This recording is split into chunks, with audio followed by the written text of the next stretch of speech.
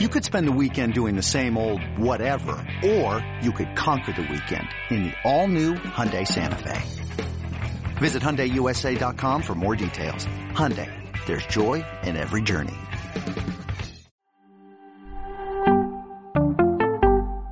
And Peyton lived up to everything that they thought he was going to be. You know, as Jaguar fans, we hope to get the same thing out of Trevor. You got to want it. Right. You got to be hungry. Like, that shit got to hurt. Do you think you ever get in? I think so. I mean, it's hard to deny me when my numbers are better than 15 other guys that are already in there. Maybe they have to find a way to get Tony Pacelli in first. Yeah. And maybe he will be lead blocking for me all over again.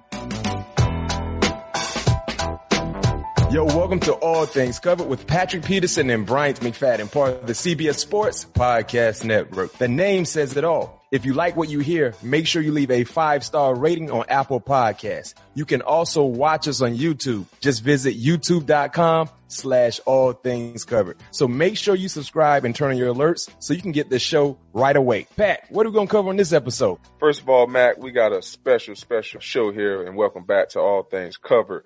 But I would like to give 2 shout-outs to all the draftees who got drafted the other night with dreams coming true, being out there in Cleveland, enjoying that beautiful night with your families and friends. And 2, I would like to give out a shout-out to the only athlete to play in 2 professional games within a night, Deion Sanders. Shout out to Primetime, man. And you rocking the Primetime. And I'm rocking the Prime Atlanta jersey. Braves. Atlanta, and it's stitched too, man. Hey, that's what is That's it, a hard number. That's what we call hard number. Yeah, that's not the a hard soft number, Matt. That's the hard number. But Matt, we're gonna get into the show, man. With the draft is in the books. Yep. You know what I mean? We got it all here for the breakdown from the first round and some of our favorite picks. And we gotta welcome a Gator great to the show. Yeah. Fred Taylor, former All-Pro running back and a current all-star podcaster, will joining us here soon on All Things Covered. Make sure you stay tuned. First quarter of the show, I think defensively we're going to come out, play a little cover 3, get a nice drive going defensively. This is the chopping it part of our show. Chopping it up is a segment where we like to talk about things surrounding the NFL. Last week, the NFL draft happened, and Pat's second favorite city, Cleveland, Ohio, hosted the NFL draft. And I can tell you this much. Thursday night, the weather was not playing friendly. It was cold. It was cold and it was raining. It was in the low 40s. Oh, okay. And it was windy. Did I not say the sun do not come out in Cleveland? It came out on Saturday. You did? No, it came out Sunday. It's always gray there, bro. Man, it is great. Always gray but in the city of Cleveland. I can tell you this much. They did a great job in hosting. The fans still came out in support. People are fired up about this upcoming 2021 season. Yeah. Next year's Vegas. Yeah, you jumping the gun. Now we still got to give our. I thought you was going to say, the 2022 draft. That's what I thought. No, we gonna give Cleveland their flowers. They did a great job in hosting 2021. But we know what 2022 is going to look like. But because the draft happened last week, we felt that it's only right during our chopping it up part of the show, we talk the NFL draft. And then we're going to highlight the Minnesota Vikings. Why? Because that's the team Pat Peterson plays for. The Vikings, they traded back from 14 to 23 and selected offensive tackle from Virginia Tech, Christian Darrisaw. I love his game. He's a mauler. Pat P, I wouldn't be surprised to see him start at least by week 2 or week 3. He's that type of player. So I love the first round selection. In the second round, you guys went and got Kellen Mond from Texas A&M with the second round pick. I think he was number 66 overall. I love that addition as well, providing some depth at the quarterback position from our friend of the show, Kirk Cousins. You look at the backups there currently on the roster. They have Nate Stanley's, not really notable names to back up Kirk Cousins. So I like that pick in the second round. In the third round, you went and got athletic, versatile linebacker who used to play quarterback at North Carolina, Chad Surratt. In the third round, you also drafted another friend of the show, former guest, Janarius Robinson in the fourth round. In totality, you drafted 6 offensive players and 5 defensive players in the entire draft. Thoughts on your first round pick? I know you might not know too much about Christian Darrisaw, but I can tell you this much, Pat P. Being able to move back and get him at 23. is a huge plus. I think he's going to be a difference maker for you guys. And remember, you asked me, I think it was last week, which area you guys were targeting. I said either defensive line or offensive line in the first round. And they came out and got an offensive line player. So I think you're going to be definitely happy with this. Question I have for you, took a quarterback in the second round. Were you surprised to see that or hear that after the fact that it happened? Kellen Mond, like I said, an experienced quarterback, who was coached by another friend of the show, Jimbo Fisher, who we had on the show during the season. But what were your thoughts when you heard Kellen Mond, quarterback, went in the second round to the Vikings? Honestly, I didn't have any thoughts at all. You know what I mean? Not really knowing and, not being around a team and seeing, some of the things that they really wanted to go after or, if they were really happy with their quarterback situation. So, I'm just out in the blue like the fans are, I've just been seeing some of the feedback that, that the team has been getting as far as their draft class, been getting a lot of praise on the guys that they selected last week. So I'm taking that as a good thing. You know what I mean? Hear a lot of great things about Christian. Like you said, he's a building mover. That's what's coming from his name. So I think that was a great pickup hearing the talks that's coming with his name. So, and all the other guys not really familiar with the guys that we picked up. I know we picked up my guy, Robinson. Janoris. Yeah, we picked up Janoris in the fourth round. Mm-hmm. Also the guys on. I love that pick, by the way. I think he's going to be a huge asset to the ball club this season, special team wise, and if you get opportunity in defensively. Yeah, shout out to all our all things covered draftees. All the guys that came on all things covered got drafted. Oh yeah, we came through. I mean, our guests we had on. Who we had? We had the first defensive player.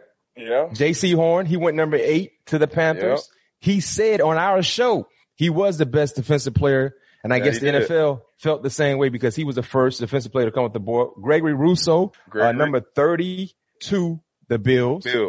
Asante Samuel Jr. went in the second round to the Chargers. Rondale Moore went second round to the Cardinals. Yeah. And Robinson. Mike Strawn. Yeah.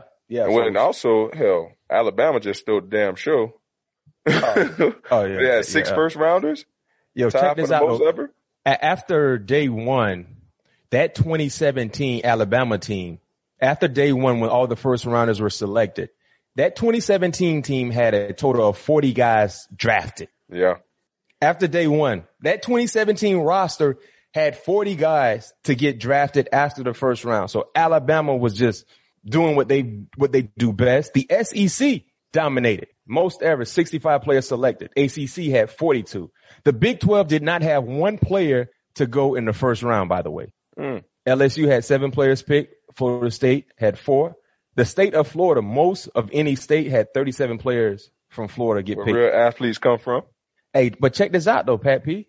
12 players selected from Broward County. We had that conversation with Greg Rousseau. That gotta be the most. 12 players. And Asante. Yeah, he's in that. Yeah, we talked about that with Asante also. But get this. 12 players from the county, Broward County, right, were selected. The state of Louisiana had, I think, only 13. Wow. But they say Texas and Arizona, Louisiana got a little bit better football, huh? That's what they say. That's what they say. Broward County also had more players from the state of Ohio, the state of Pennsylvania, and another state. They had more players. Man, we just the county alone. Oh, no question. No question. And when you look at the highlight of the draft, I think in the first round, Pat P, the quarterbacks, that was a huge focus. Overall focus. The Trey Lance went number 3 to the 49ers. Yeah. Justin Fields went 11 to the Bears. I told you they wasn't taking no dang on. You said that. Mac Brown. I meant Mac Jones. He said told they wasn't taking that man. Mac Jones went into a great situation though. He did. I will say that might be the steal of the quarterbacks though, in my opinion. Yeah. Did you see his walk to the podium? Did he commissioner? Did you see his fast trot? Oh man, he said that's what he wanted all along. Did you see how fast he was walking though? Man, I did, man. I thought the man was gonna trip over his pleat bottom pants, man. Yeah. But how surprised were you when you saw Trey Lance go number 3 to San Francisco team he used to play against in the division. They traded up a lot. They traded up to go get Trey Lance. Must saw something special in him. How surprised were you seeing that? Man, I thought they really was going to go with Fields. Mm-hmm. I did too. Yeah. I thought either Fields or Mac Jones. Yeah, I knew they weren't going with Jones. I knew that for a fact. But I thought Trey was a bit of a surprise to me. Yeah, I thought he would end up where Fields is. I thought he would end up out of the top 10.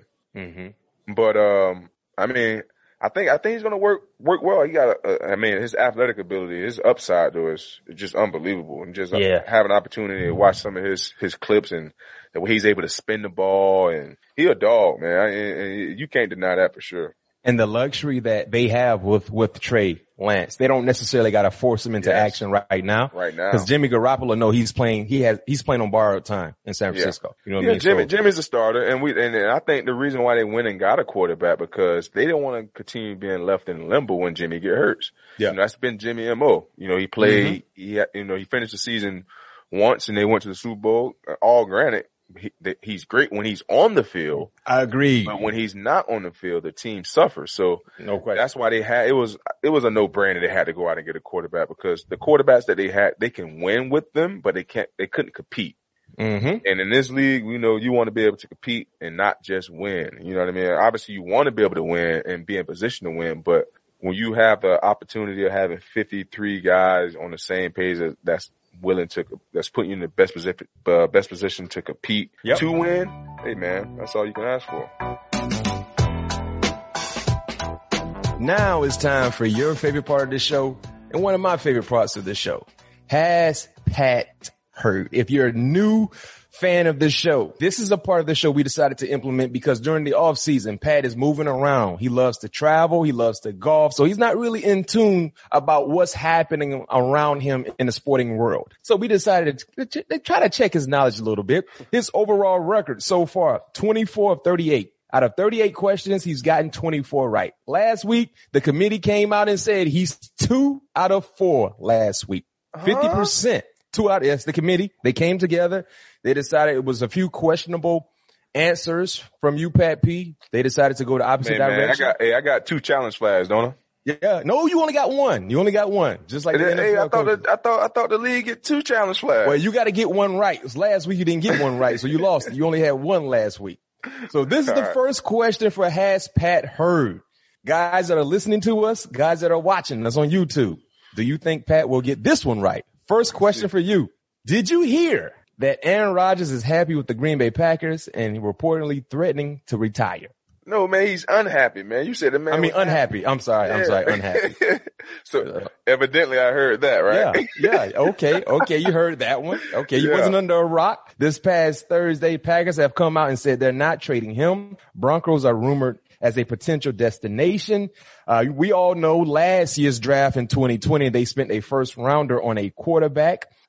Green Bay, talented team last 2 years, made it to the conference championship game in the past 2 seasons. But Aaron Rodgers is unhappy. Do you think he will get traded at some point in time this season? Quarterbacks are a little bit more demanding than any other position, on the field. So, is it possible? No doubt about it. Is it out of the question? No. I wouldn't be surprised that he would be, get traded to another team. But, I wouldn't be surprised if he get traded to another team. If he's coming out, saying that he's unhappy and there haven't been reports of him, backing those statements of coming out saying that, that's false or this, that, and the other. Apparently he is unhappy. So it's been some turmoil, boiling, for a while that we've been hearing over the sports world. Mm-hmm. And, it looked like it's finally about to come into fruition. So, we'll see what happens, but I won't be surprised if he get traded. Well, if that happens, if that becomes a reality, I think it's safe to say the Vikings should be the favorites in the black and blue division. You think so? NFC North, no question. If they trade Aaron Rodgers, your new team should be I did see this, which would be interesting though. They said, that Seattle was trying to do off an even trade. What? So Seattle would get Aaron Rodgers and Green Bay would take Russell Wilson? Wow. It's crazy.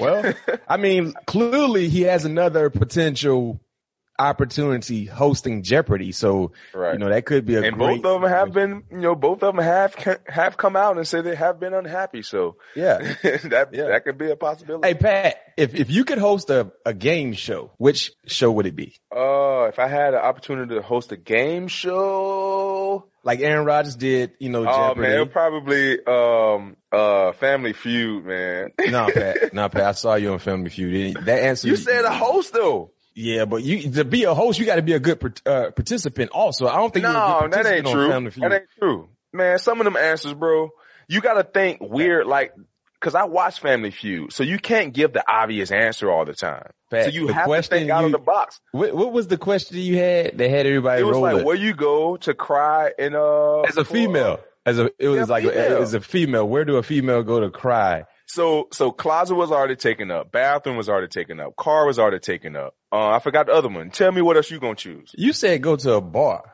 I said a restaurant. Yeah, All right, they got too much pride. You got 10 seconds. You got 10 seconds. Where you gonna cry? Where would a female go cry after a breakup? 10 seconds. Best friend house. Best friend house. Oh, that's a good one. Man, you already had it though. Like you already. Now you want to give me saw props. like 3. All right, give me another one then. Best friend house. 1, 2, 3. Out in the car, 5. in the garage. Neighbor's house. Neighbor's house. The car's already gone. The car. Neighbor's house. In the garage. That's all their friend's house. Bam, you got it wrong.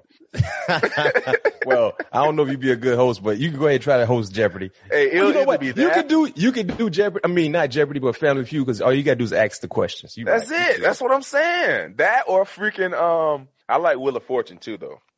I can do Jim Carrey job. I got great energy. You said Jim Carrey. Yeah, I said Jim Carrey.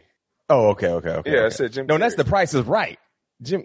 Oh yeah, you're right. My bad. Price is Right. Drew Carey is hosting the Price is Right. Shout out to Drew Carey. Yeah, Drew Carey. My bad, Drew.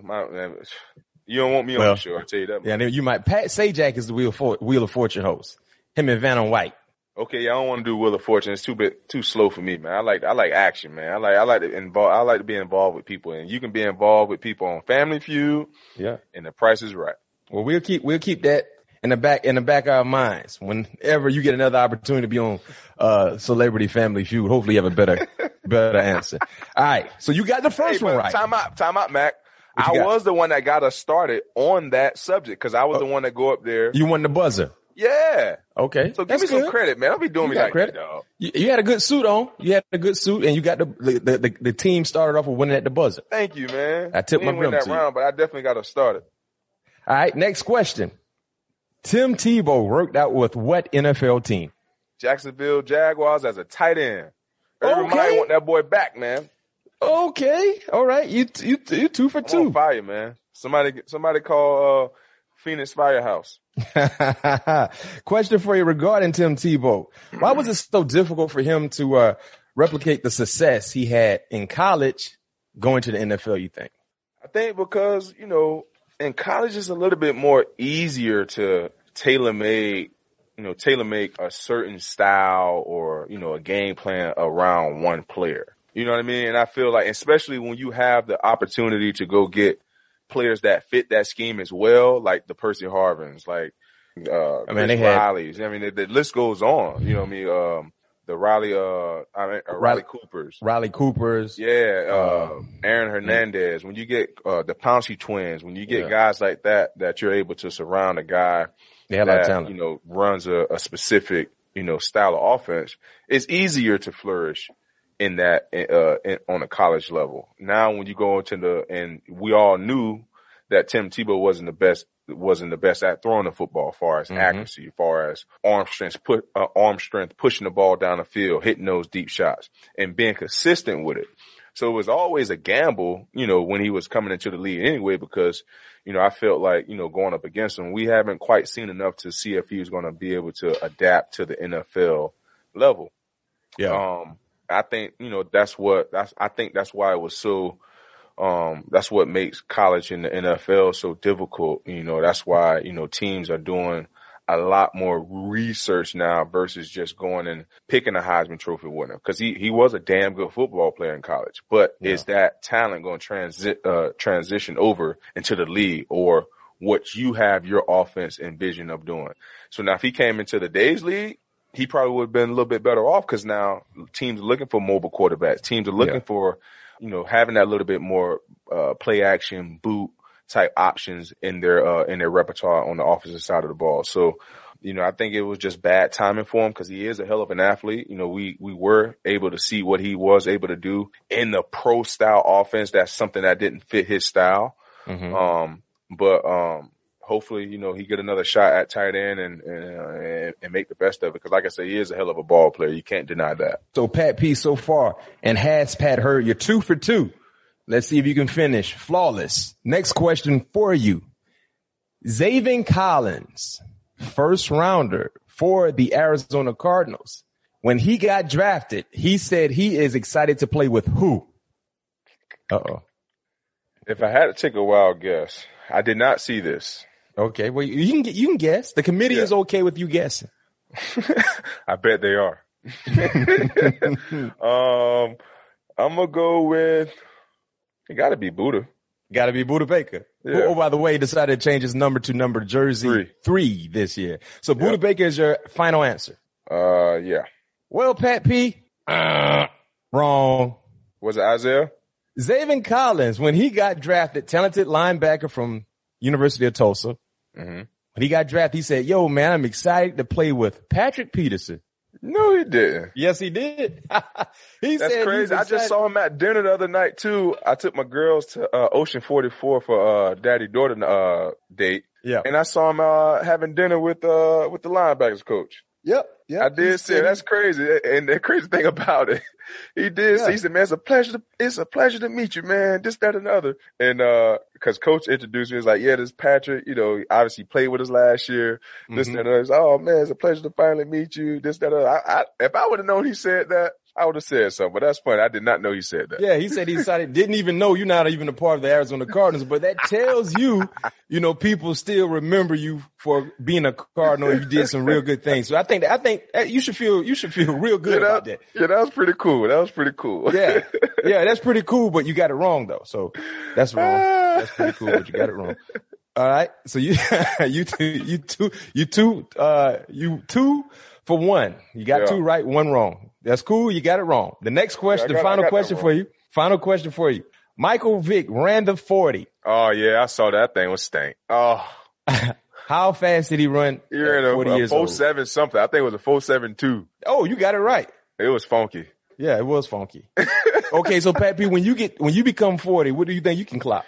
Hey, listen, when I become 40, I'm not even attempting to run a 40-yard dash. Those days are over with, Matt. It ain't been a risk of freaking pulling my back, hamstring, rolling the ankle. So if you were to run a 40 right now, what you clock, you think? I can get a 4.4 easily for sure. Okay. Yeah, I can get a 4. I ain't gonna go with no crazy number and say 4.3 like I'm still 21 years old. Yeah. I can get a 4.4 for sure. Okay. That's fair. Well, this edition of Has Pat Heard gave Pat Peterson 4 total questions. He got 3 right. Yeah. 3 for 4. Ain't a bad outcome, man. 3 for 4 today. 75%. Okay. No question. We're almost at halftime. But before we get to halftime, we got to take care of 7 questions. Now, our faithful watchers and listeners, remember it used to be 21 questions, but because Pat Peterson announced on our show he's changing his jersey number from 21 to number 7, we felt that it was only right. It's only right that we change this part of the show to 7 questions. So we had to rebrand it. 21 questions is now turned into 7 questions. Like I said, 7 questions is where we get a chance to interact with you, the fan, the listeners, and the viewers. If you want your question to be answered in the future, leave a question attached to a 5-star review on Apple Podcasts, and we may get to it on the show. This week's question comes from Twins Guy 03.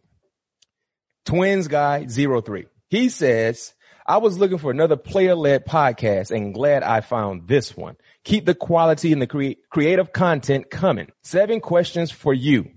What was your first, and this question is directly to you, Pat Peterson. Okay. What was your first positive and negative impression of Minneapolis, Minnesota, when you joined the Minnesota Vikings? #Vikings Nation. Well, what was your first positive and negative impressions, if any? Well, the negative impression was my first time going to Minnesota outside of playing the Vikings was the Super Bowl, which was in 2008, which I think was the greatest Super Bowl party festivities. That was 2018, was it? That's what I said 2008, my bad. 2018. Okay. Yep.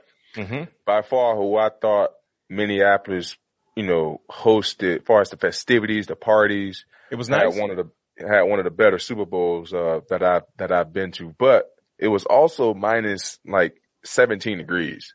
And I've never lived in anything colder than 40, I say 33 degrees. 35 is freezing. So I never lived in any climate under 33 degrees. So that's the first negative impression. I still got to wrap my mind around how I'm going to adapt to the tundra out there in Minneapolis. And my first, my positive impression was getting an opportunity to start a new chapter in my football career. You know what I mean? I had an opportunity to spend 10 years here in Arizona, had a great 10 years, had a great 10-year career, here in Arizona, built some great relationships, but, now, have an opportunity to see something new, experience something new is definitely a blessing. So, have an opportunity to open up this new chapter in this book that I continue to write of my NFL career. Okay.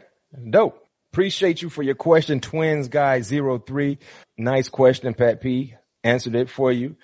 Make sure you continue to give us your questions. We can get them on the show, and we can definitely make sure we answer them and give you a shout out.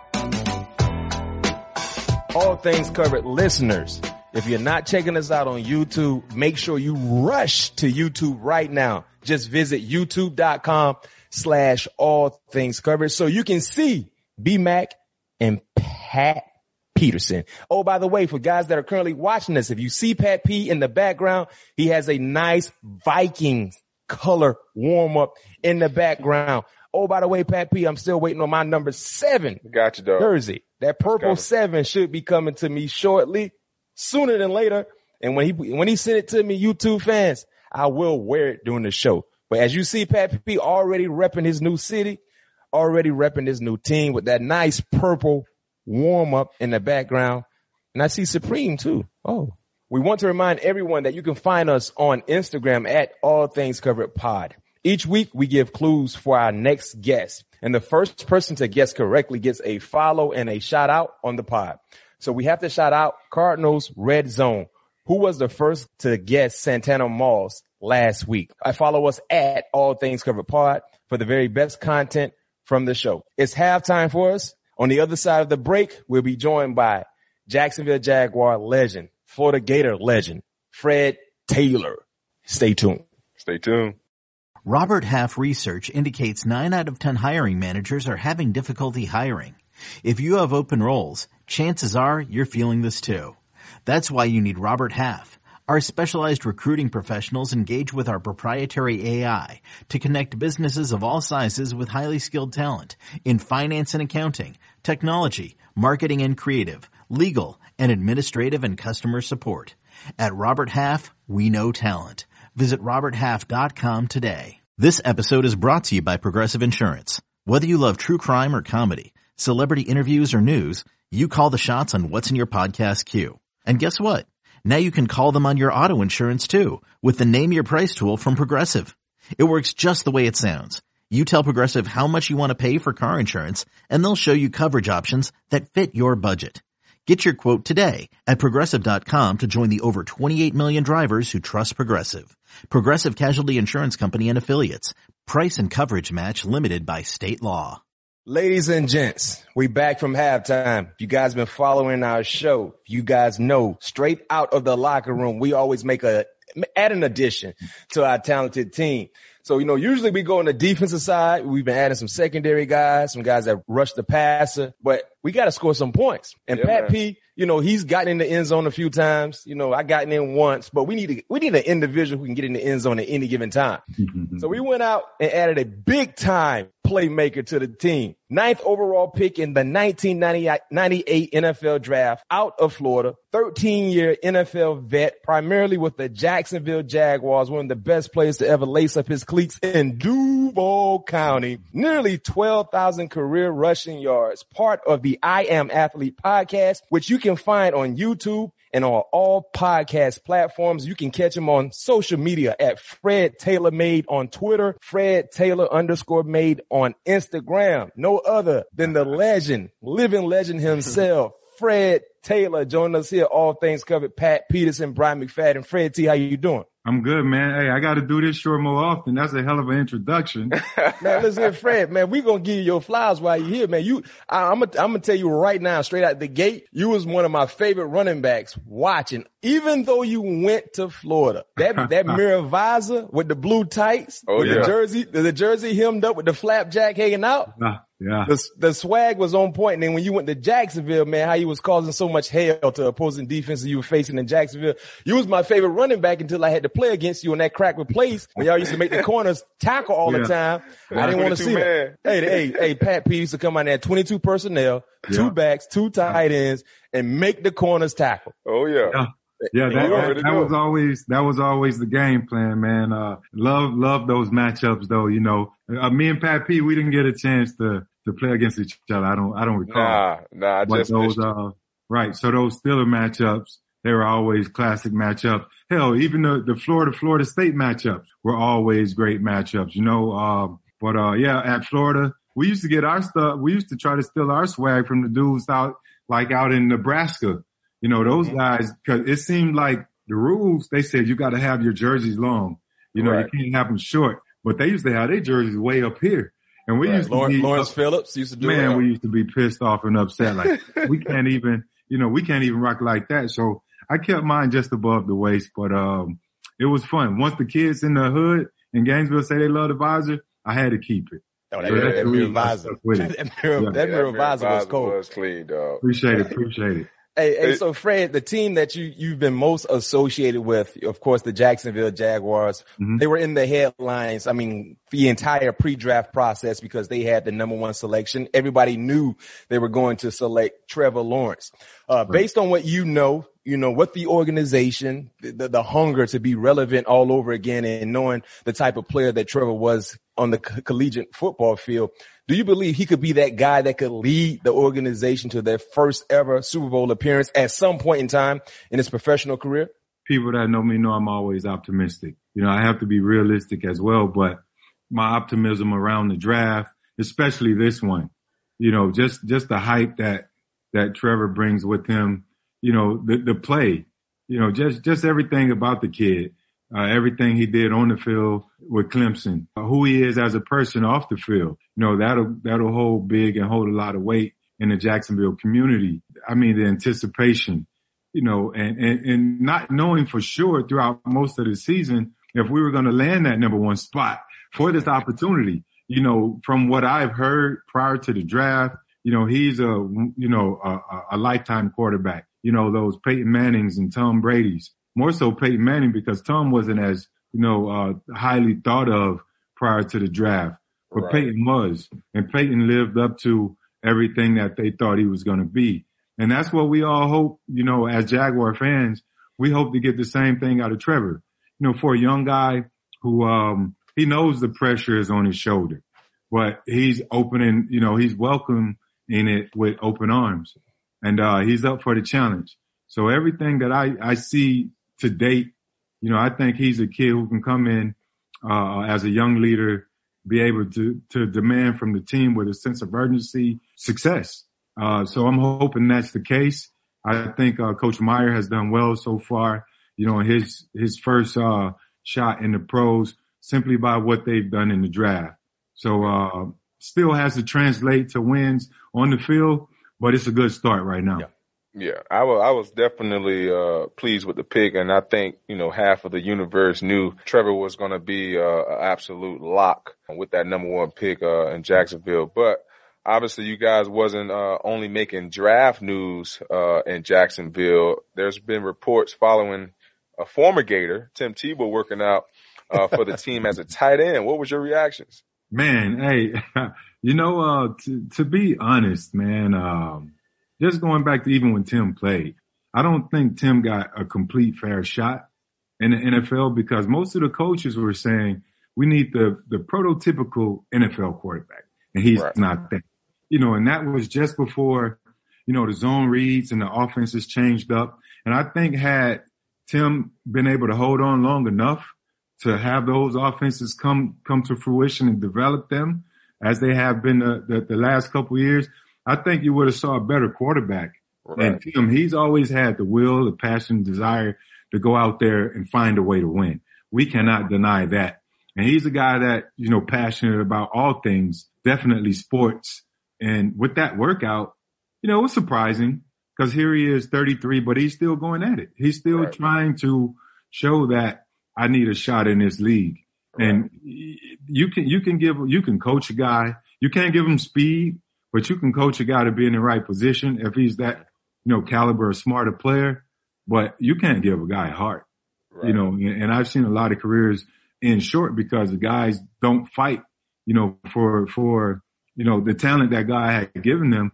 Guys don't always display it because they don't necessarily have the heart to fight more than anything else. So just that alone, man, I was like, that's cool.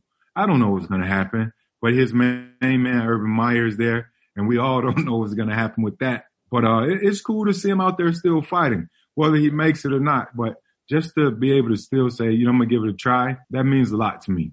And it added headlines. I think that's what we've seen so far from Jacksonville, in the off season was clearly the most headlines we've seen associated with Jacksonville over the last few years. So that is a positive. Outside of, Trevor Lawrence going number one, you guys had another first round selection in the back end of the first round. Decided to go with Travis Etienne, explosive airbag, some people call him, out of the University of Clemson. Some people was a bit surprised because James Robinson, an undrafted free agent last year, he toted that rock real good for Jacksonville. Do you believe when you look at all the needs that Jacksonville needed to address, drafting a running back in the first round with the second first round selection was the right choice?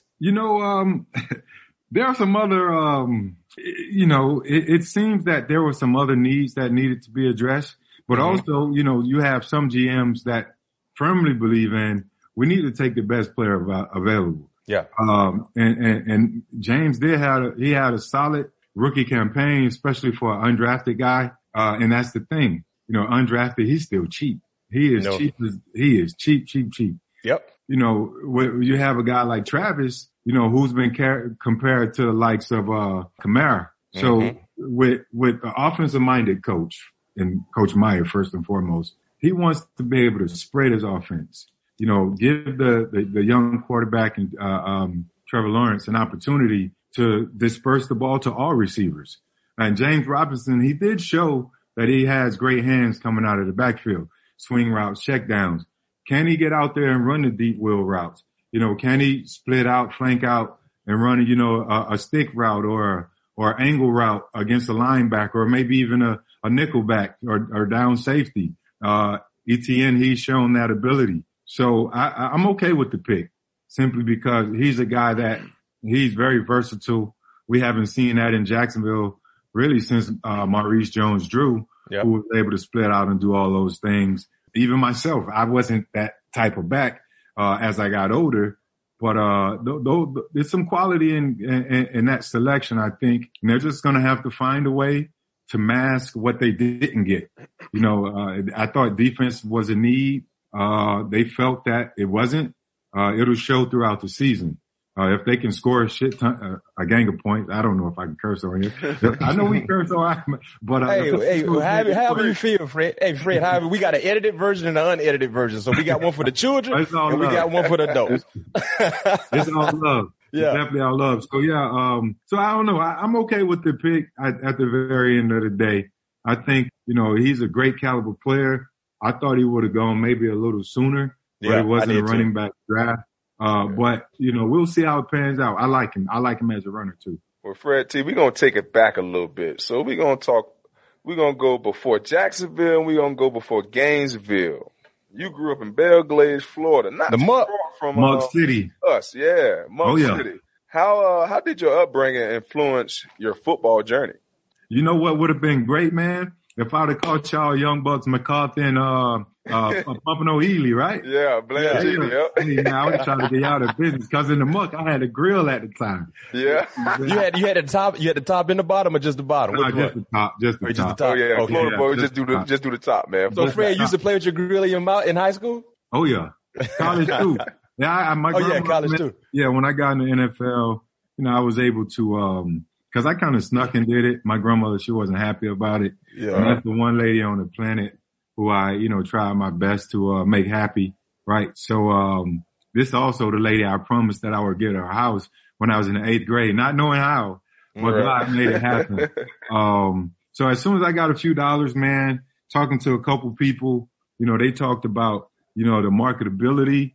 Cause back in the days, gold teeth were kind of frowned upon, like dreads and tattoos. Right. Yeah. So, you know, I was like, all right, you know, plus it'll make my grandmother happy. So I'm not just doing it just for a few dollars. I'm doing it to make this lady happy. So I removed them. But playing football and coming up in Belle Glade, wasn't easy. Football was easy. It was our outlet, but the growing up part was tough. You know, not a whole lot of resources. Football is really the only thing that, you know, you can do to kind of get away from, everything else. Really, Belle Glade is almost like a third world country, and it's food deserts left and right, and a whole lot of other stuff that I won't get into on this podcast that needs to be addressed. Yeah. But a lot of stuff down there, a lot of initiatives that need to happen to make the place feel like home again. But those kids are there, you know, they're going through the same thing, you know, but football is their outlet. We're not as dominant, as much of a powerhouse as we used to be in the days when we had 5, 8 D1 guys coming out at a time each year. A lot of families are afraid of the violence and the gangs and everything that have come up in the past decade, I guess. And a lot of those kids are moving away to West Palm. So a lot of our products are now going to school on the coast, you know, and the coast is getting credit where in all actuality, you know, those kids were still born and raised and developed in their youth back in Belle Glade. But my time was good. My time was good, man. Just the whole area, Palm Beach, Broward, Dade, you know, just Florida itself, the best football on the planet. No question. No denying that.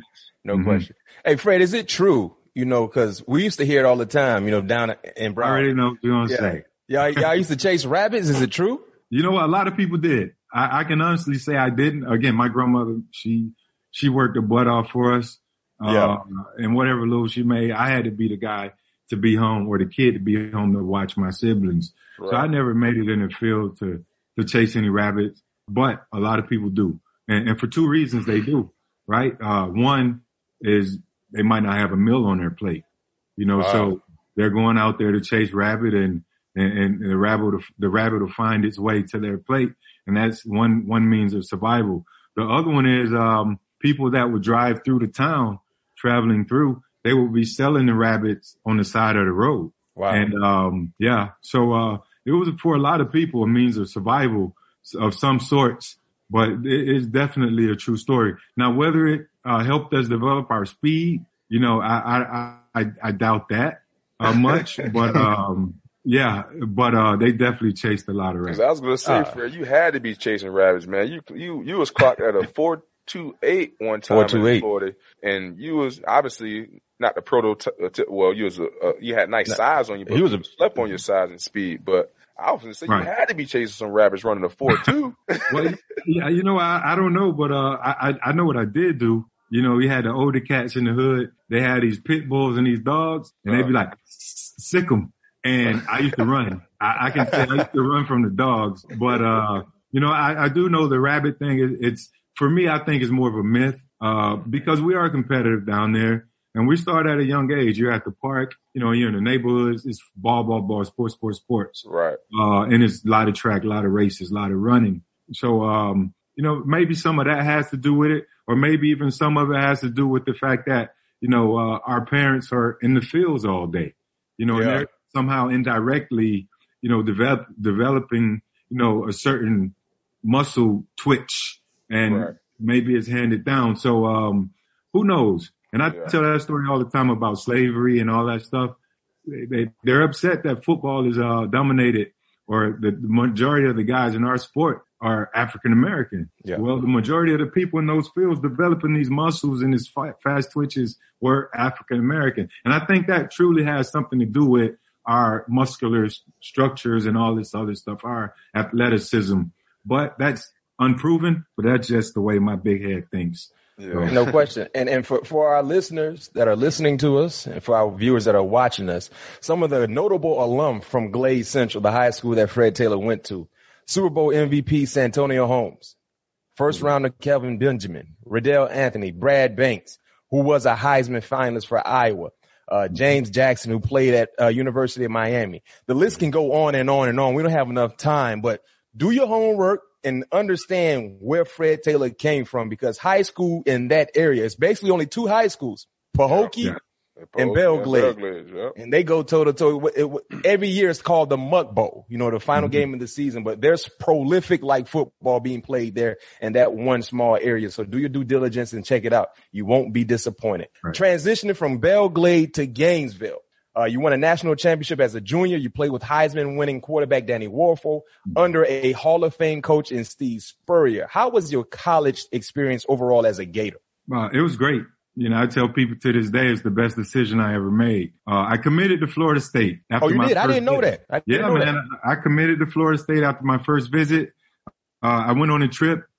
Part of me was like, it's going to be so many people from Belle Glade at FAMU. And going there would have probably felt just like home, and some distractions.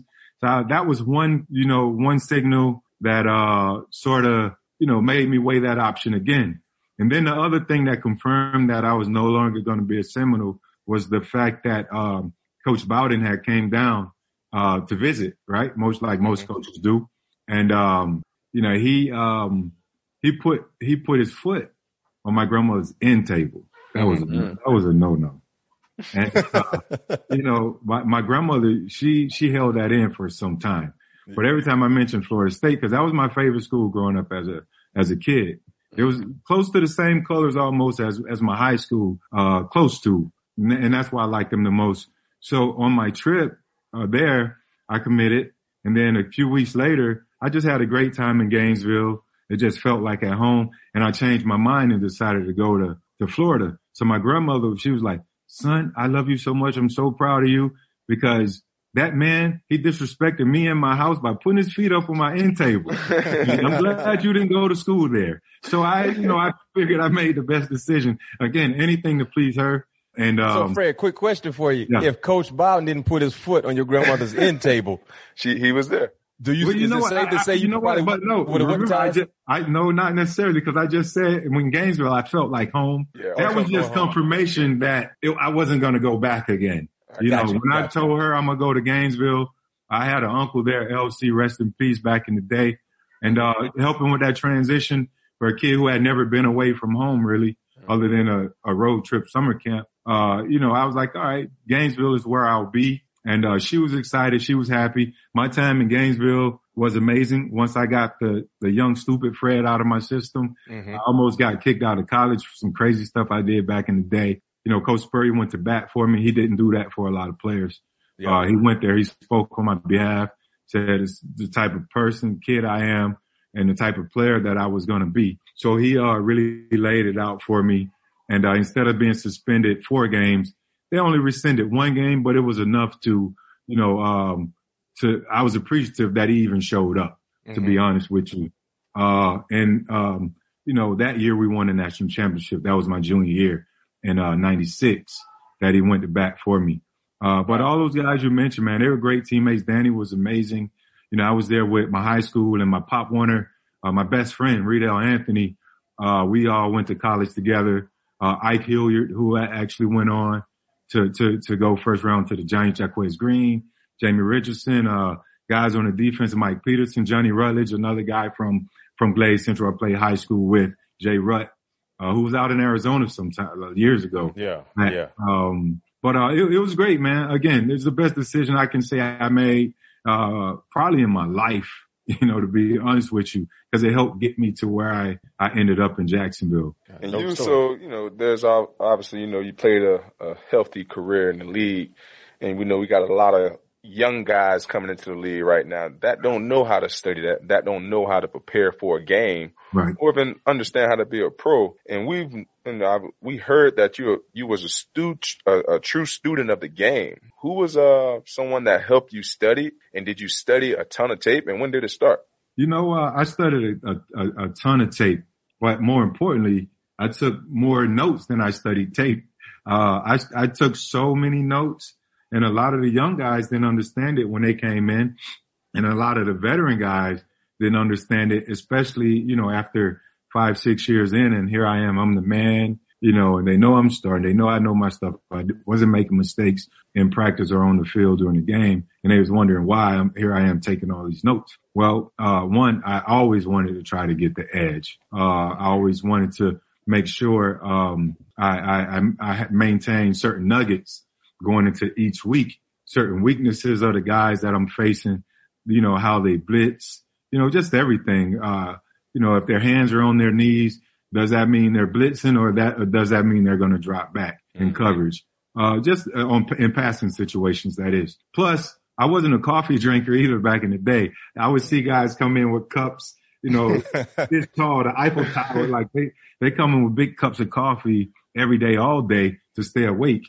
Yeah. My version of stay awake was taking notes. If I'm just sitting around looking, I probably can nod, but if I'm taking notes, I'm really keyed in on what the coach, the teacher is saying. And, it just became a part of me. I talk to kids, youth football, even in business, speaks sometime. I talk about routine versus commitment. We all have to develop a routine. Sometimes those routines get boring because we do them constantly over and over and over again. But what's going to separate, good from great, make you go from good to great, success versus no success? You have to be committed. Commitment reinforces your routine. And for me, taking notes was my commitment. I promised to take notes each and every day, all the way up through Sunday. And the first thing I start out on my notepad, I hate you guys with DBs on here, but it's the truth. I would say punish DBs early. That was my number one assignment, because it'll take you guys away from trying to, chop at my knees, at my shin, because that hurt the most more than anything. Yeah. But, the young kids got to learn how to watch film, take notes, and that'll give them an opportunity to extend their career. Hey, I got another question real quick. Do you think, because we know a lot of the kids that's coming into the league, they feel entitled. Do you think, the college level is giving these kids too much early to look forward to in the league, far as the way they travel, far as, just everything? It's to each person a lot of times, because, I didn't see that in you guys. Right. So it also, a lot of it depends on the guy's upbringing, and a lot of it actually depends on the influences, the peer influences. And I don't even like to say peer pressures, the peer influences, guys that want to be in the spotlight. Nowadays they have social media telling them how great they are. Right. You have guys coming out of high school with 500,000, 1 million followers, and they're like, hey, I'm the man, I've made it. So when they get in the NFL, or NBA or whatever their respective pro league is, they're walking around with a little bit more on their chest. Right. And, that's the sense of entitlement. But, when reality hits, when it really kicks off and they find themselves on the bench or whatever, now they're in a state of shock, and they realize they got to go back to the drawing board to point A, which is there's no substitute, like Coach Belichick would say, ain't no substitute for hard work. Yeah. You got to bust your ass, man. And that's the only way you're going to succeed, be a starter and earn those additional contracts. Yeah. There's no secret potion to it. You just got to go out there and get it. Upon your time ended in Gainesville, the draft is coming right around the corner. You're a top 10 selection, number 9 overall to the Jacksonville Jaguars in the 1998 draft. What was the very first thought you had when you found out you were going to Duval County? And at what point in time during your rookie year did you realize, like, yo, I can do this. Like the same success you were having in Gainesville. Right. At what point during your rookie year did you realize I can have the same success in the National Football League? Man, my kids are losing. Sorry about that. So I think, just going back to my draft, first I said I didn't want to go to New York. I was invited to New York, but I've seen this before my draft and even to today, that guys are just back there in that green room, and I didn't want to face that embarrassment. So I said, no, I'm not going to New York. So I turned down that invitation. Yep. Cause I was rated to go in the top 10. So I figured I wouldn't slide out of the top 10. I was supposed to go as high as 3, but the Bears took Curtis Enis, and all of the Bears fans regret that to this day. No question. Yeah. So on that day, I think after I got the call and they said Jacksonville, I was like, okay, cool. Let's go play some football. But then I was like, man, it was a lot of bad girls from Jacksonville at UF. I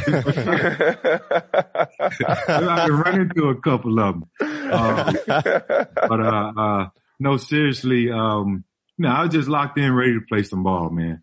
I was thankful that I was home in the state of Florida. Mm-hmm. My family was 4.5 hour drive away. My buddies from college, my homies, all my classmates, teammates, they were an hour and 20-minute drive from Gainesville. So getting them tickets, all of that kind of just processed in my head within a matter of minutes. Yeah. And, I was just thankful that I was in Jacksonville, in Florida, just ready to play some football. I didn't think about the money. At that time, I was just elated and excited that whole process was over. And now it was time to go up there and show these people what I had. So right. I get to Jacksonville. First rookie camp, OTAs, I cramped up. First time in my life I ever experienced back spasm. So I actually had back spasms. So I ended up going in a training room. I'm on the training room table crying my heart out. I thought I was going to get cut because I was hurt. Yeah. But that's the thing. What these kids don't understand these days. You got to want it. Right. You got to be hungry. Like that shit got to hurt. Whatever happens, it got to hurt. Like if I feel that it was threatened that was going to be taken away, I couldn't have that happen. So that was always my demeanor and my mindset. So for me to get hurt, knowing how bad I wanted it, I'm in there crying, but I'm like, so the team security who's still there now, Skip, he goes, no, young man, you're going to be all right. It's just a back spasm. We got the best trainers in the world. You're going to be back. You'll be practicing in 2 days or however long it takes. I can guarantee you won't get cut. And that made me feel a little better. Mm-hmm. And then I go through a few practices. It was pretty easy, to be honest with you. Yeah. The linebackers couldn't keep up with me. They tried to bully me here and there, talk, hey, rookie, slow the hell down. Like just talk trash to me. When I got out there in the preseason, they said I was going to be a bust because I wasn't producing like, our 4th round pick, Tavian Banks, had been producing. And Tavian was a good back, really good back.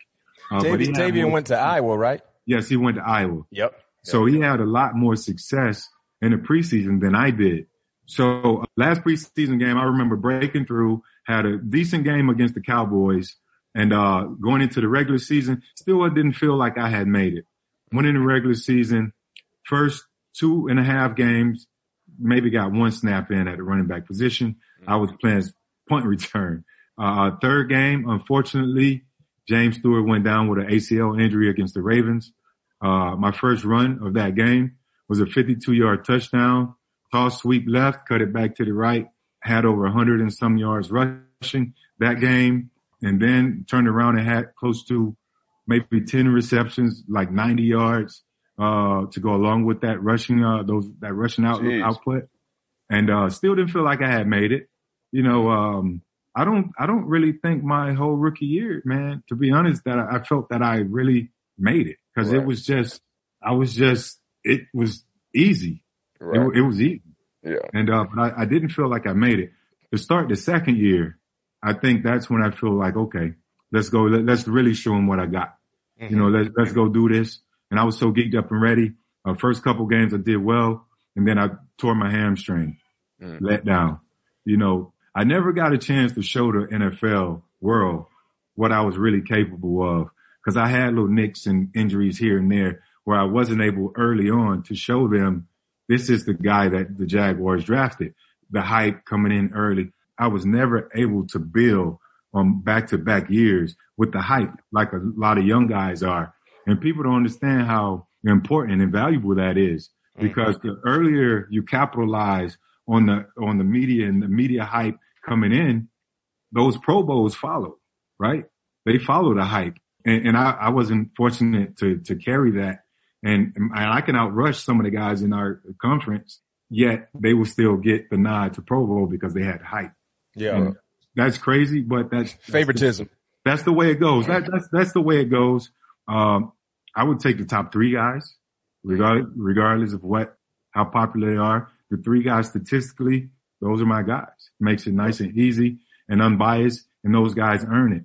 But hopefully the league will address that some other time. Maybe another podcast I can rant about that. Well, I'm gonna keep it real with you, Fred T. And I said this on some episodes ago, maybe over a month ago. I said the best running back I seen or played against was Fred Taylor. And it's funny because the best wide receiver, one of the best wide receivers I faced, which was my rookie year in 2005, and I called him on the end of his career, was Jimmy Smith. Pat P, I don't even want to know what Jimmy was like in his prime years, because I called him in 2005 when he was closer to the end. Ask Ty Law. Ask D Starks. Ask McAllister, Chris McAllister. Oh yeah, he tore Baltimore up that one time in Baltimore. Ask Samari. Donab knew. Donab was nice. Nob was nice. Question. Don't get me wrong. That's my brother. Nob Nob used to go lock down K-Mac, Keenan. They put him one-on-one on Keenan, and then they doubled Jimmy on the back on the egg. So that was their game plan, but one-on-one head up, nobody wants to see Jimmy.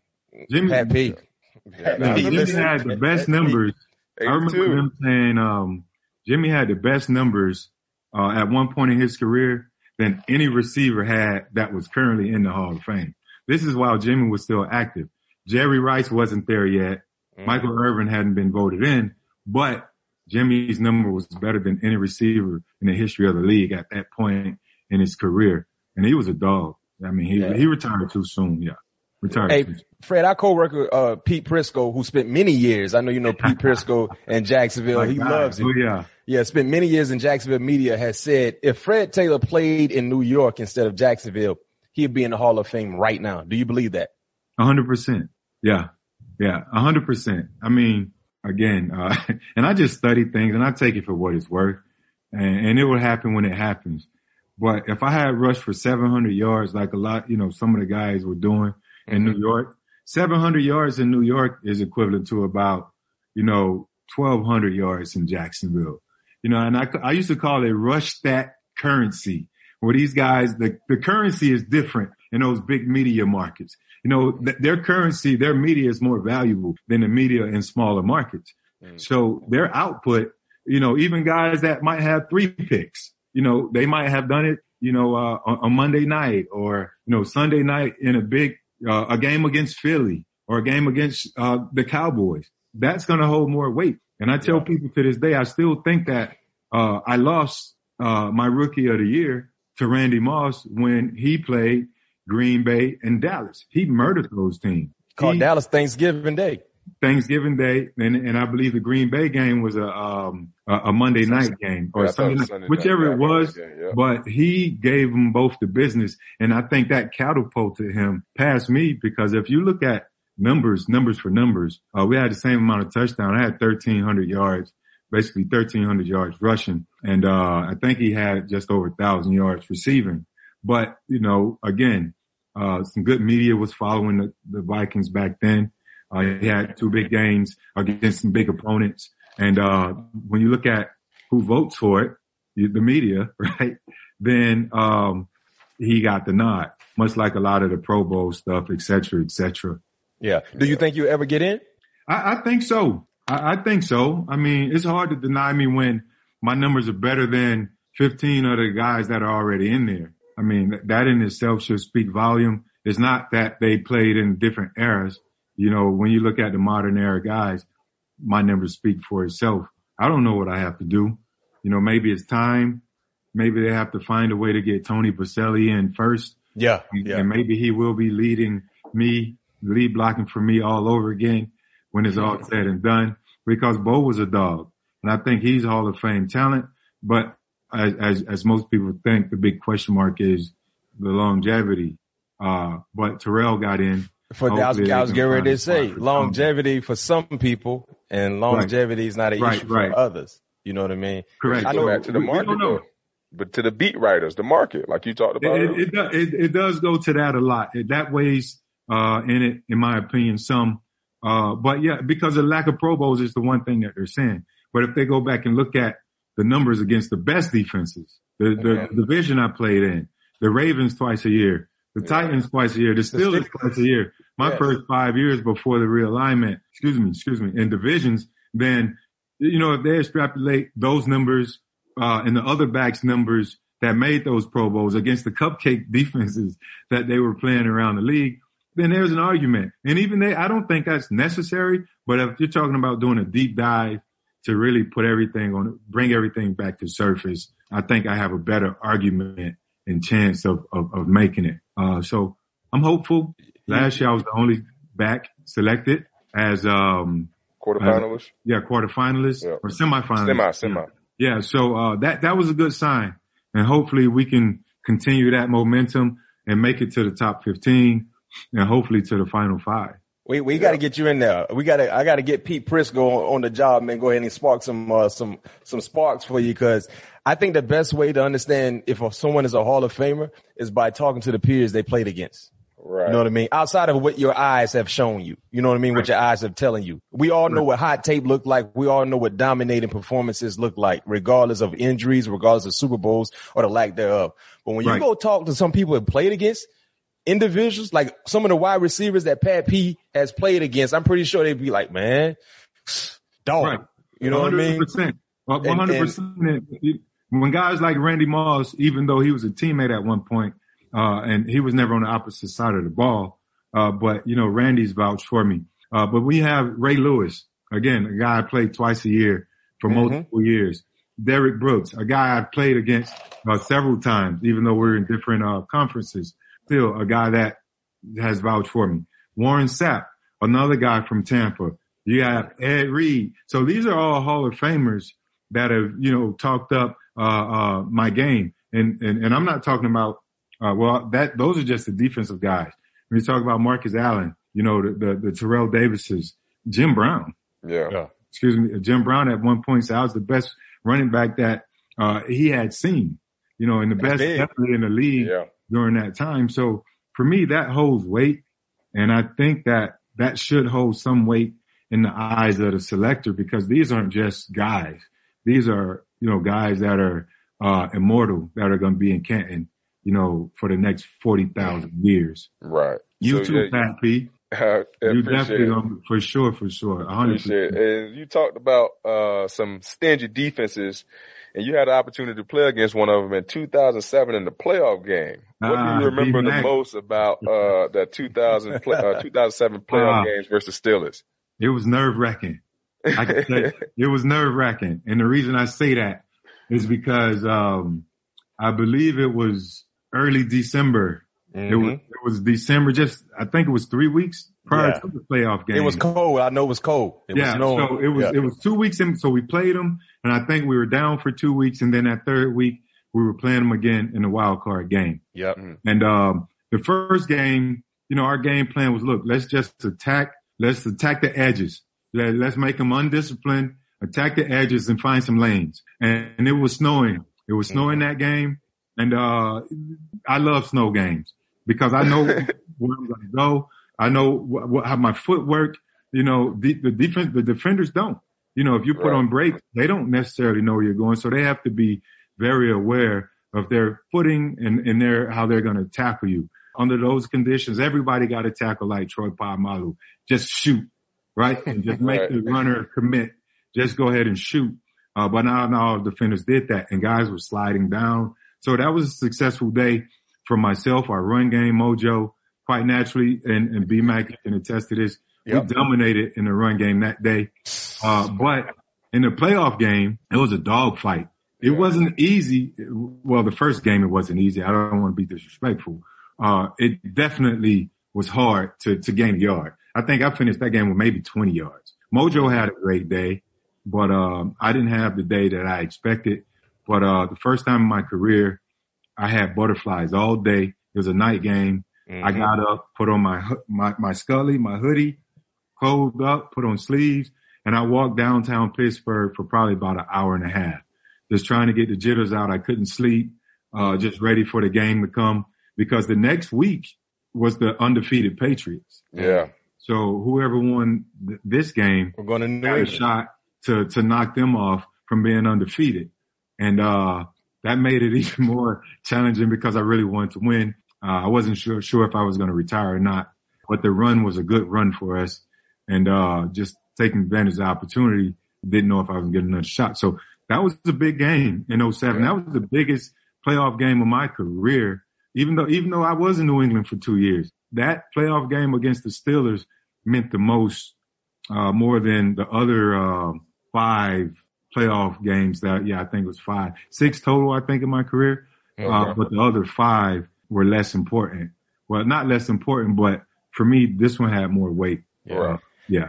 Hey, Fred, speaking of the numbers, week 14, you had 147 yards against us. In the playoff game, you had 48. Okay, 40. Yes.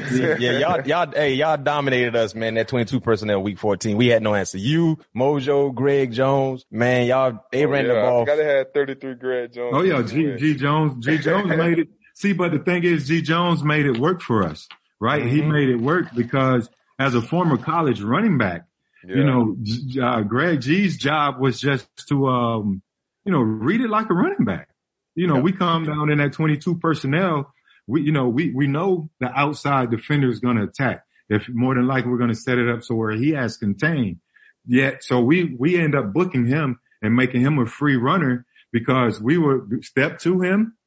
We weren't going to block him. And G would say, let's go. That means let's go backside. And we're saying this as we're running the ball. So as we're moving, G, go, go, go.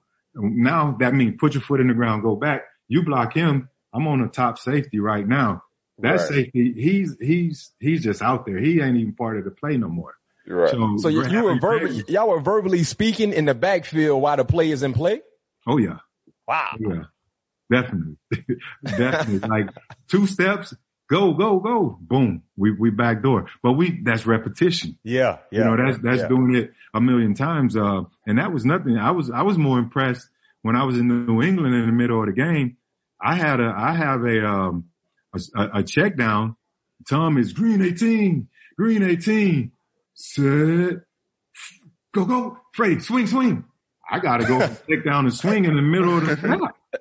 Right. But that's why they're so great. But that's another story. That guy, he's definitely the GOAT, truly, in my opinion. Yeah. No question. So, your post career has been phenomenal, to say the least, when you talk about getting into the media.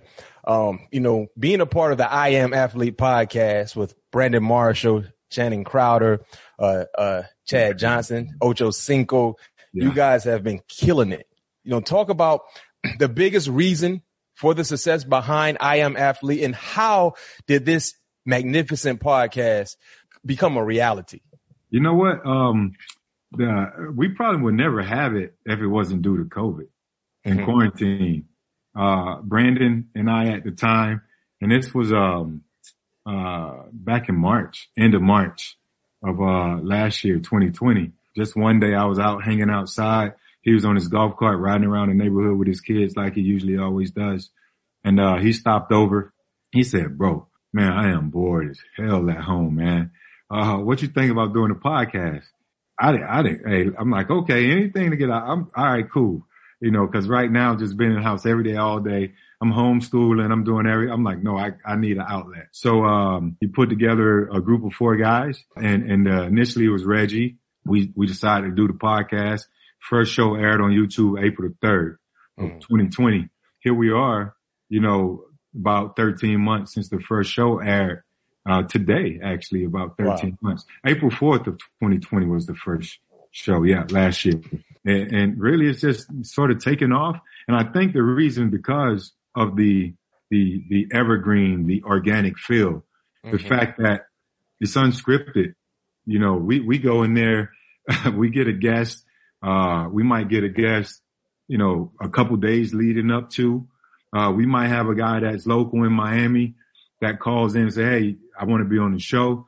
And we'll call each other, hey, can we tape a show tonight? We get the production team together and we try to find a way. But the fact that it's organic, it's just evergreen. The topics are real life. You know, it's giving back.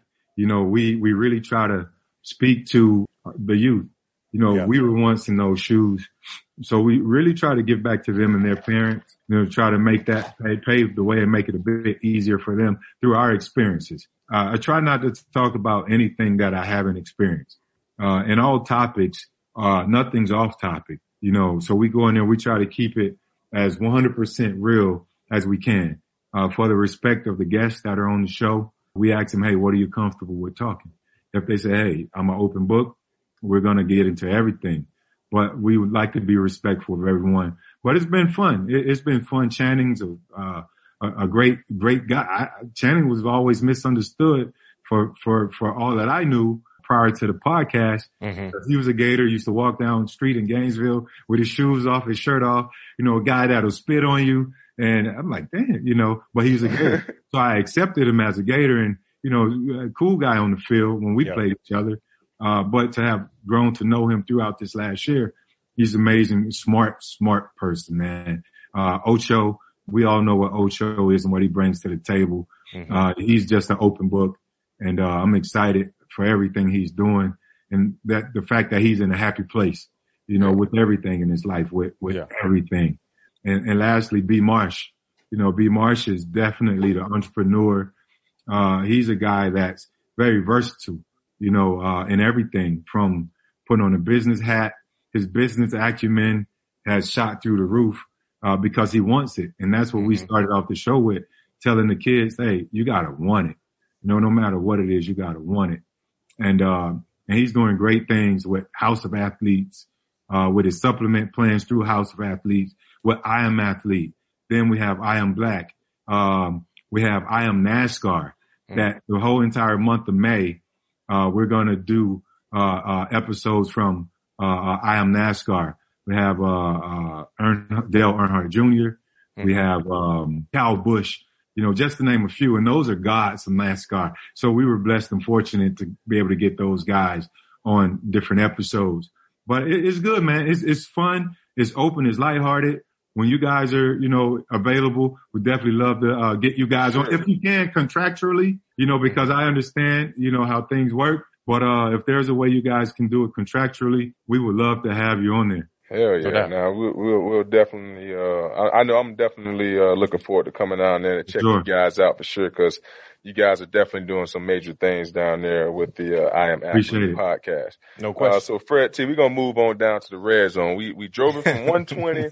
Now we down here to the red zone. We need to score some points. So we're gonna hit you with some rapid fire questions. We're gonna jump into our superlative part of the show. Here we go. It's first and 10 from the 15, man. Who was the greatest Jacksonville Jaguar ever? Ooh. You're looking at it. All right. Yeah, okay. but it can't be yourself. Okay. I got to go, obviously, Tony Boselli. You know, Bo was a dog. I can't take no credit away from him. Right. Okay. Next question. You got 7 yards on that play. It's 2nd and 3. The odds are in my favor. Yeah, the odds are in your favor. Who do you hate more, Florida State or Pahokee High School? Oh man, I gotta go with the Seminoles, man. But it's only a November hate. Okay. You know, I root for Florida State. I root for the Canes. I root for UCF. I root for all my Florida teams. You know what I'm saying? It's just Florida love. That's just how I am. But in November, y'all can cancel Christmas. Yeah. And listeners and viewers, like I said earlier in the show, Pahokee was his rival high school, and they don't like each other. Belglade, Pahokee don't like each other at all. So that's why and the Muck Bowl was also around at the end of the season. So if that's around November, December, that's when we played the Muck Bowl. But I always look forward to that. I didn't always look forward to playing Florida State because I knew what that was going to be like. Yeah. that was tough. Always tough. Yeah. All right, here's the next one. Who has the best jump cut ever? And I had the opportunity to watch, obviously, a couple of them over the years, but the one I had the opportunity to watch in person, who I was a huge fan of, was David Johnson. to you, who has the best jump cut ever? And break it down of an idea. Put your coach hat on for us, Fred. Jump cut. You know, the best jump cut ever in the history of the game is undoubtedly, without question, exclamation, Barry Sanders. Yeah. That's easy. That's too easy. And the fact that really the running back position is 90% instincts and reaction, 10% knowing what you're going to do, knowing your assignment. But you got to have that whole 10% covered, right? But it's reaction. And Barry got a lot of zone runs, a lot of traps, and he didn't have the best line in Detroit. And Right. so for that, his jump cut ability saved him. And that's the reason why he is the Barry that we know today. Because sometimes you have guys that great at jump cutting. If they get those big holes, you're like, whoa, it's big, like, whoa. And you freeze like a deer in the headlight. And then now you get through, the defense is recovered. Yeah. But a lot of times if you go to the line and you see the line collapsing, when you have those penetrating 3 techniques or those defensive ends that crash down from their 7 technique position to try and force you out to a cover 2 cornerback, then now you have to be able to use your peripheral vision, because without the vision, you're not going to see the jump cut. So you'll be able to see what's attacking in front of you. And if you can jump cut outside, because a lot of times if you have outside force upfield, a jump cut doesn't necessarily work if you also have inside penetration. You just take the loss, live to get ready for the next play. So, but if you have the peripheral vision after that initial penetration by the interior, or it could just be a stalemate, right? It could be a stalemate. And once you jump cut outside, you have to have the ability to get back north vertical right now. You can't jump cut and then run sideways. You'll never make yard. So being able to jump cut and explode back vertical, is the key, for me in a successful jump cut. So yeah, Barry definitely has the best jump cut in the history of the game, in my opinion. Good. Okay. That was a good one. I don't think many people would disagree with that answer. Last question for you. Dream guest you want to get on I Am Athlete. Who's your dream guest?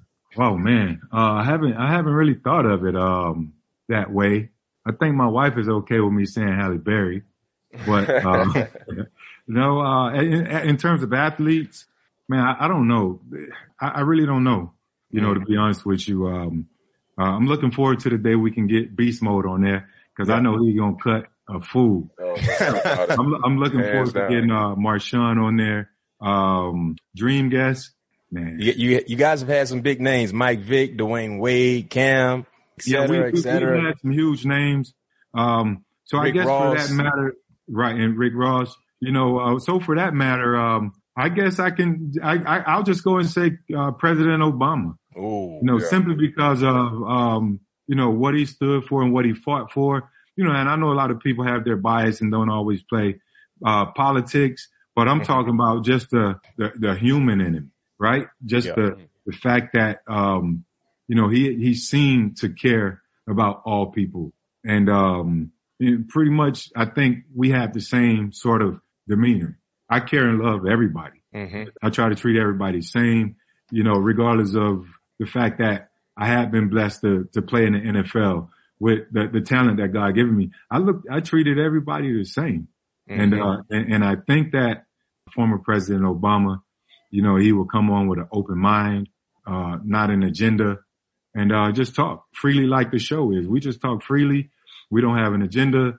We respect all of the guests that come on the show. And for that, I think he would be an ultimate guest for us to have. No question. Ours too, Fred. So you're not the only one.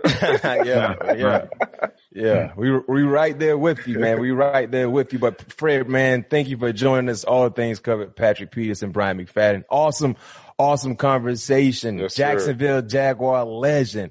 I appreciate it. And we're going to speak this into existence. Soon to be in the NFL Hall of Famer. You'll be in there. That's good, man. I hope the gold jacket comes with a new lighting system. Cause I gotta get better with my lighting. Hey, Fred, when you get that call that you're going into the hall, who will you have to give you your the intro speech? Who would you have to present you? You thought about that yet? No, I haven't. I have not. Hey, don't even say it right now, Fred. Yeah, I have not, but I can say this. But unfortunately, the last 2 years, she's been battling dementia, and it's the lady I talked about at the beginning. My man, and here I am. I got to make sure that the tear that's trying to come out this side doesn't come out. But if she was in her right state of mind, she would definitely be that person. Well, I can tell you this much, Fred. What would be huge, I think, for you, if you get that notification that you're going in, and maybe she might not be able to present you, but just being in attendance. Yeah. I think that'd be huge for you. No doubt about it. Because I can tell you this much, grandmothers are special. Yes, sir. Man. Mothers are special, but grandmothers? Man, grandmothers, it's a different type of unconditional love. No doubt about it. Coming from your grandma, man. I ain't gonna lie to you. So I know. You can't do no wrong in grandma's eyes. Oh, no question. You can't do no wrong in grandma's eyes, and they gonna forever shower you down with nothing but no love. Doubt about it. Whatever you need. That's definitely true, man. Hey, Pat, I got to show our big homie love, Peter Miller, man. I know he's talking trash. He talked trash to me about the Peloton all the time. Oh, he always on me about that damn Peloton, man. He's talking about his output. I just wanted to say what's up to my big dog, man. Yes, sir. One of the best guys in the business. Love him to death. I agree, man. Same here, man. We appreciate you again, Fred T. All right, fellas. It's love. Yes, sir. Love. Yes, sir. Be safe, Fred. Likewise. Thanks again to Fred Taylor, and thanks to everyone for listening to this episode of All Things Covered. If you like what you hear, make sure to subscribe and leave a 5-star rating on Apple Podcasts. We'll be back soon where you can expect all things to be covered. Peace. The baseball season is in full swing, which means you need to listen to Fantasy Baseball Today, part of the CBS Sports Podcast Network. Join Scott White, Chris Towers, and me, Frank Stample, every weekday as we recap every player from every game. We'll talk waiver wire ads, drops, players to trade for, prospects who could make an impact, and everything in between. Make sure to download and follow on Apple Podcasts, Spotify, the Odyssey app, and everywhere else podcasts are found.